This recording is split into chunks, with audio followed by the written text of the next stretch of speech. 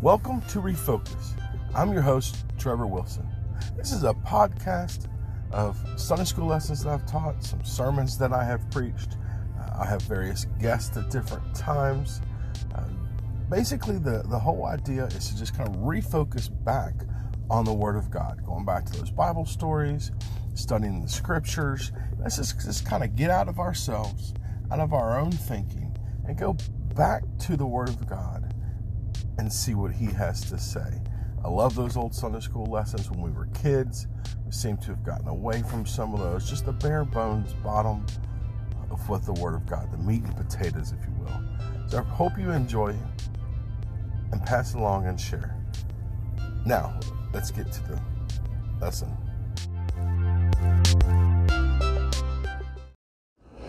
Well, here we are again, continuing in Matthew one more time, and we are down to, verse 22 of chapter 17. Hopefully we can kind of finish up the 17th chapter. We've only got 27 verses, so we've only got 5 or 6 verses we need to cover. So we'll just kind of jump right into it and see where we're at. So in verse 22 and 23 kind of go together. And it says, "And while they abode in Galilee, Jesus said unto them, The Son of Man shall be betrayed into the hands of men. And they shall kill him, and the third day he shall be raised again. And they were exceeding sorry." A couple of interesting things here. This is actually about the third time he has mentioned the death, burial, and resurrection. The upcoming death, burial, and resurrection back in chapter 16, verse 21. It says, "From that time forth began Jesus to show his disciples that he must go into Jerusalem, suffer many things, the elders and priests and scribes, and be killed, be raised again the third day." He alludes to it again in chapter 17 and verse 9.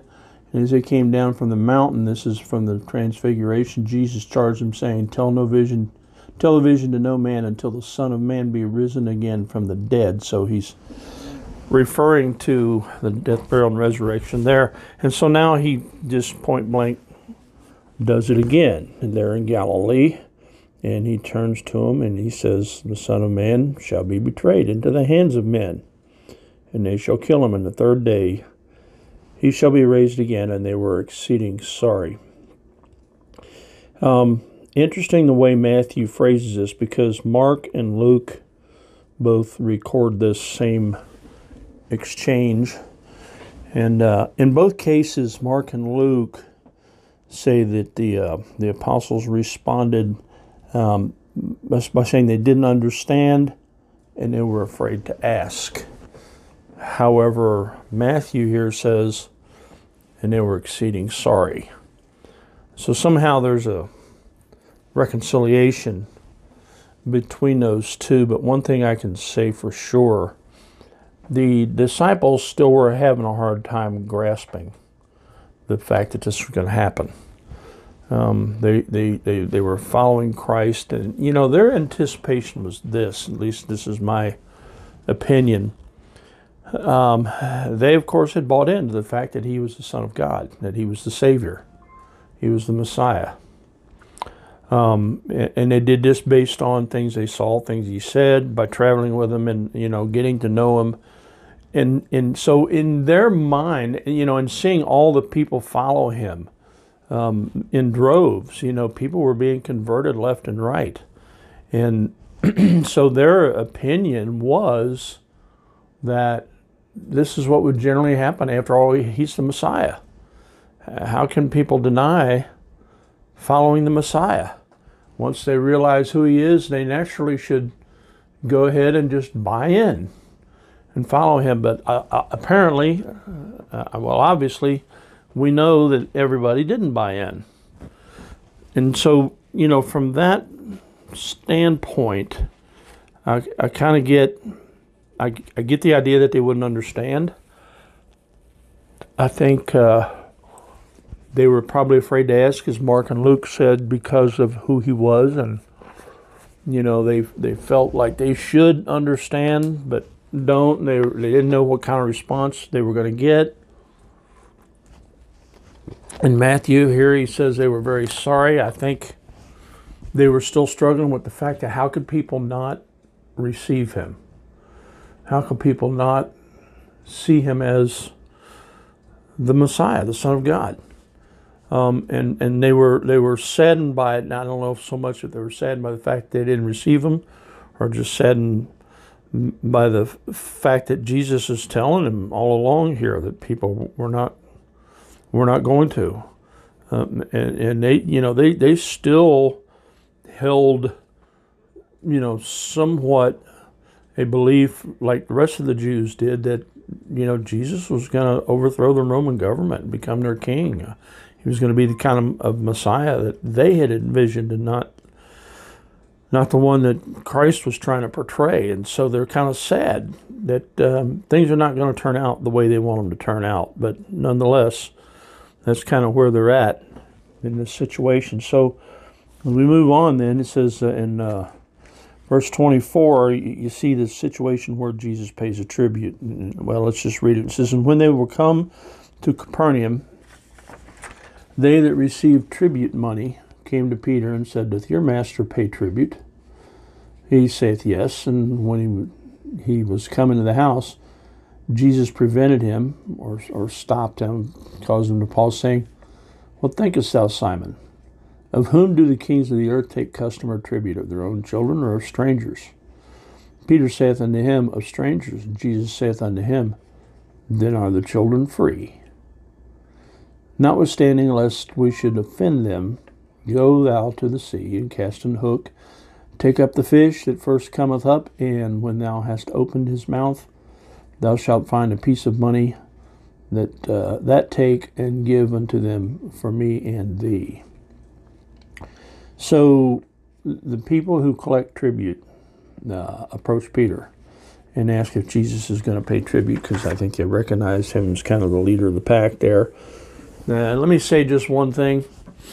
One of the things that would happen is they would take money, the ones who collected the money would take it and exchange it for temple money, different type of coin, maybe Hebrew coin as opposed to Roman. And they would make a profit off of that in that exchange. And I've even read somewhere in today's money that they were making as much as $45,000 a year each, doing that sort of thing. They made pretty good money anyway. And so, of course, they weren't going to let anybody slip by. And under those circumstances, folks, it's just not hard for a government, and for lack of a better term, a government entity to become greedy. There's a lot of money that flows through that way. The tribute money was used, of course, for the upkeep of the temple, to buy sacrifices, just different things like that. So it was a necessary thing, and just like governments today, they need tax money in order to survive. They don't generate their own money, so they get the money from the people, from the constituents.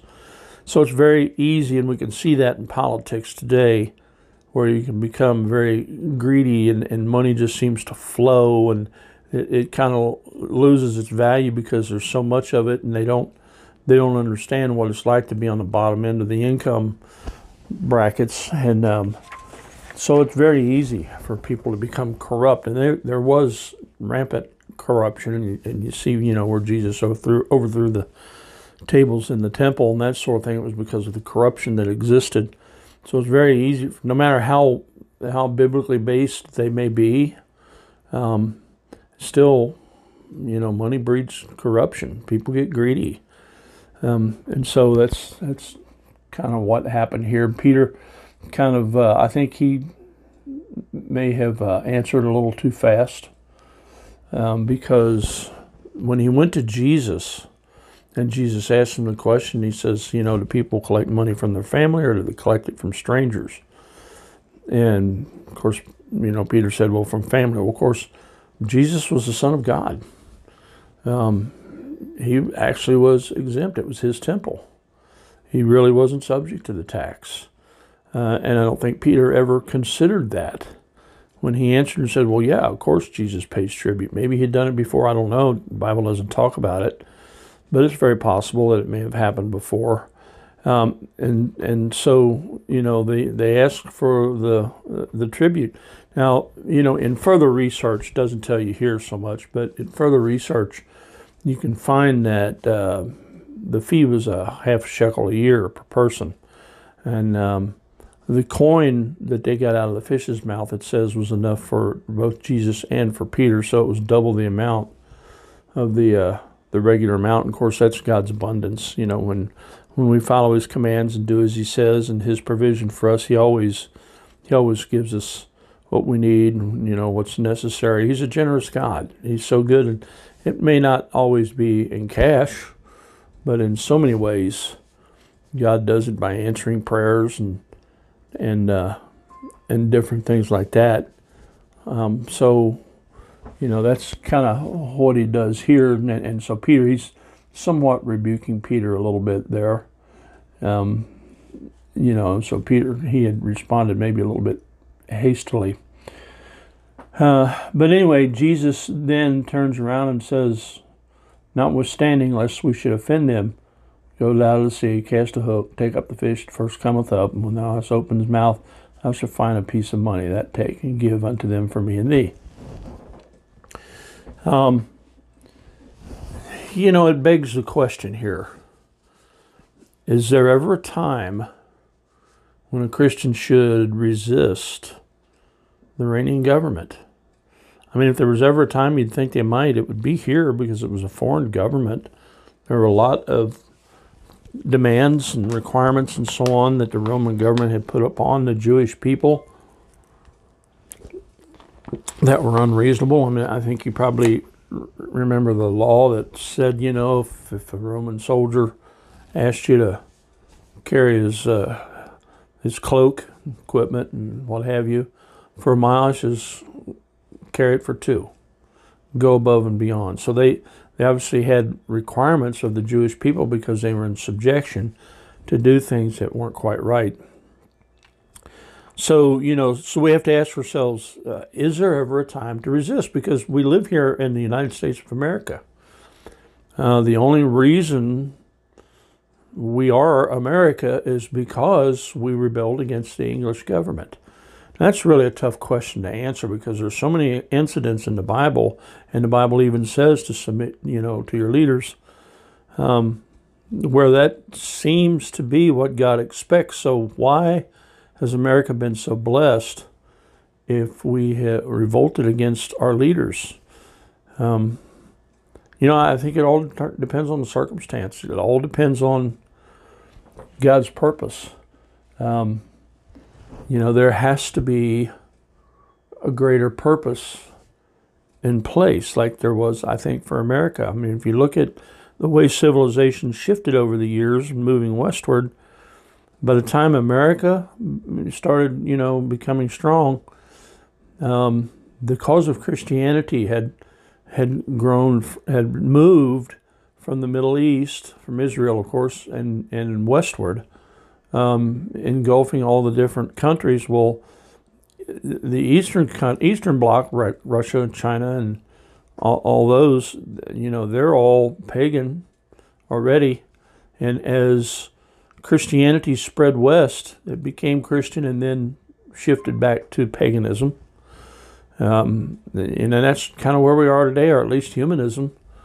America is I think we can safely say we're on the downward slope. We've been a strong biblical nation, and yet now here we are, honoring the things of the devil. We're calling good evil and evil good. Many of the laws that we have nowadays are so upside down, and we were clearly a Christian nation, clearly based on biblical principles, and you could talk all day about some of the things that occurred during the colonial period, and the things that our forefathers did that were directly based on their Bible reading. And then they'd read their Bibles and they'd go into Congress and say, here, the Scripture says this is what we need to do.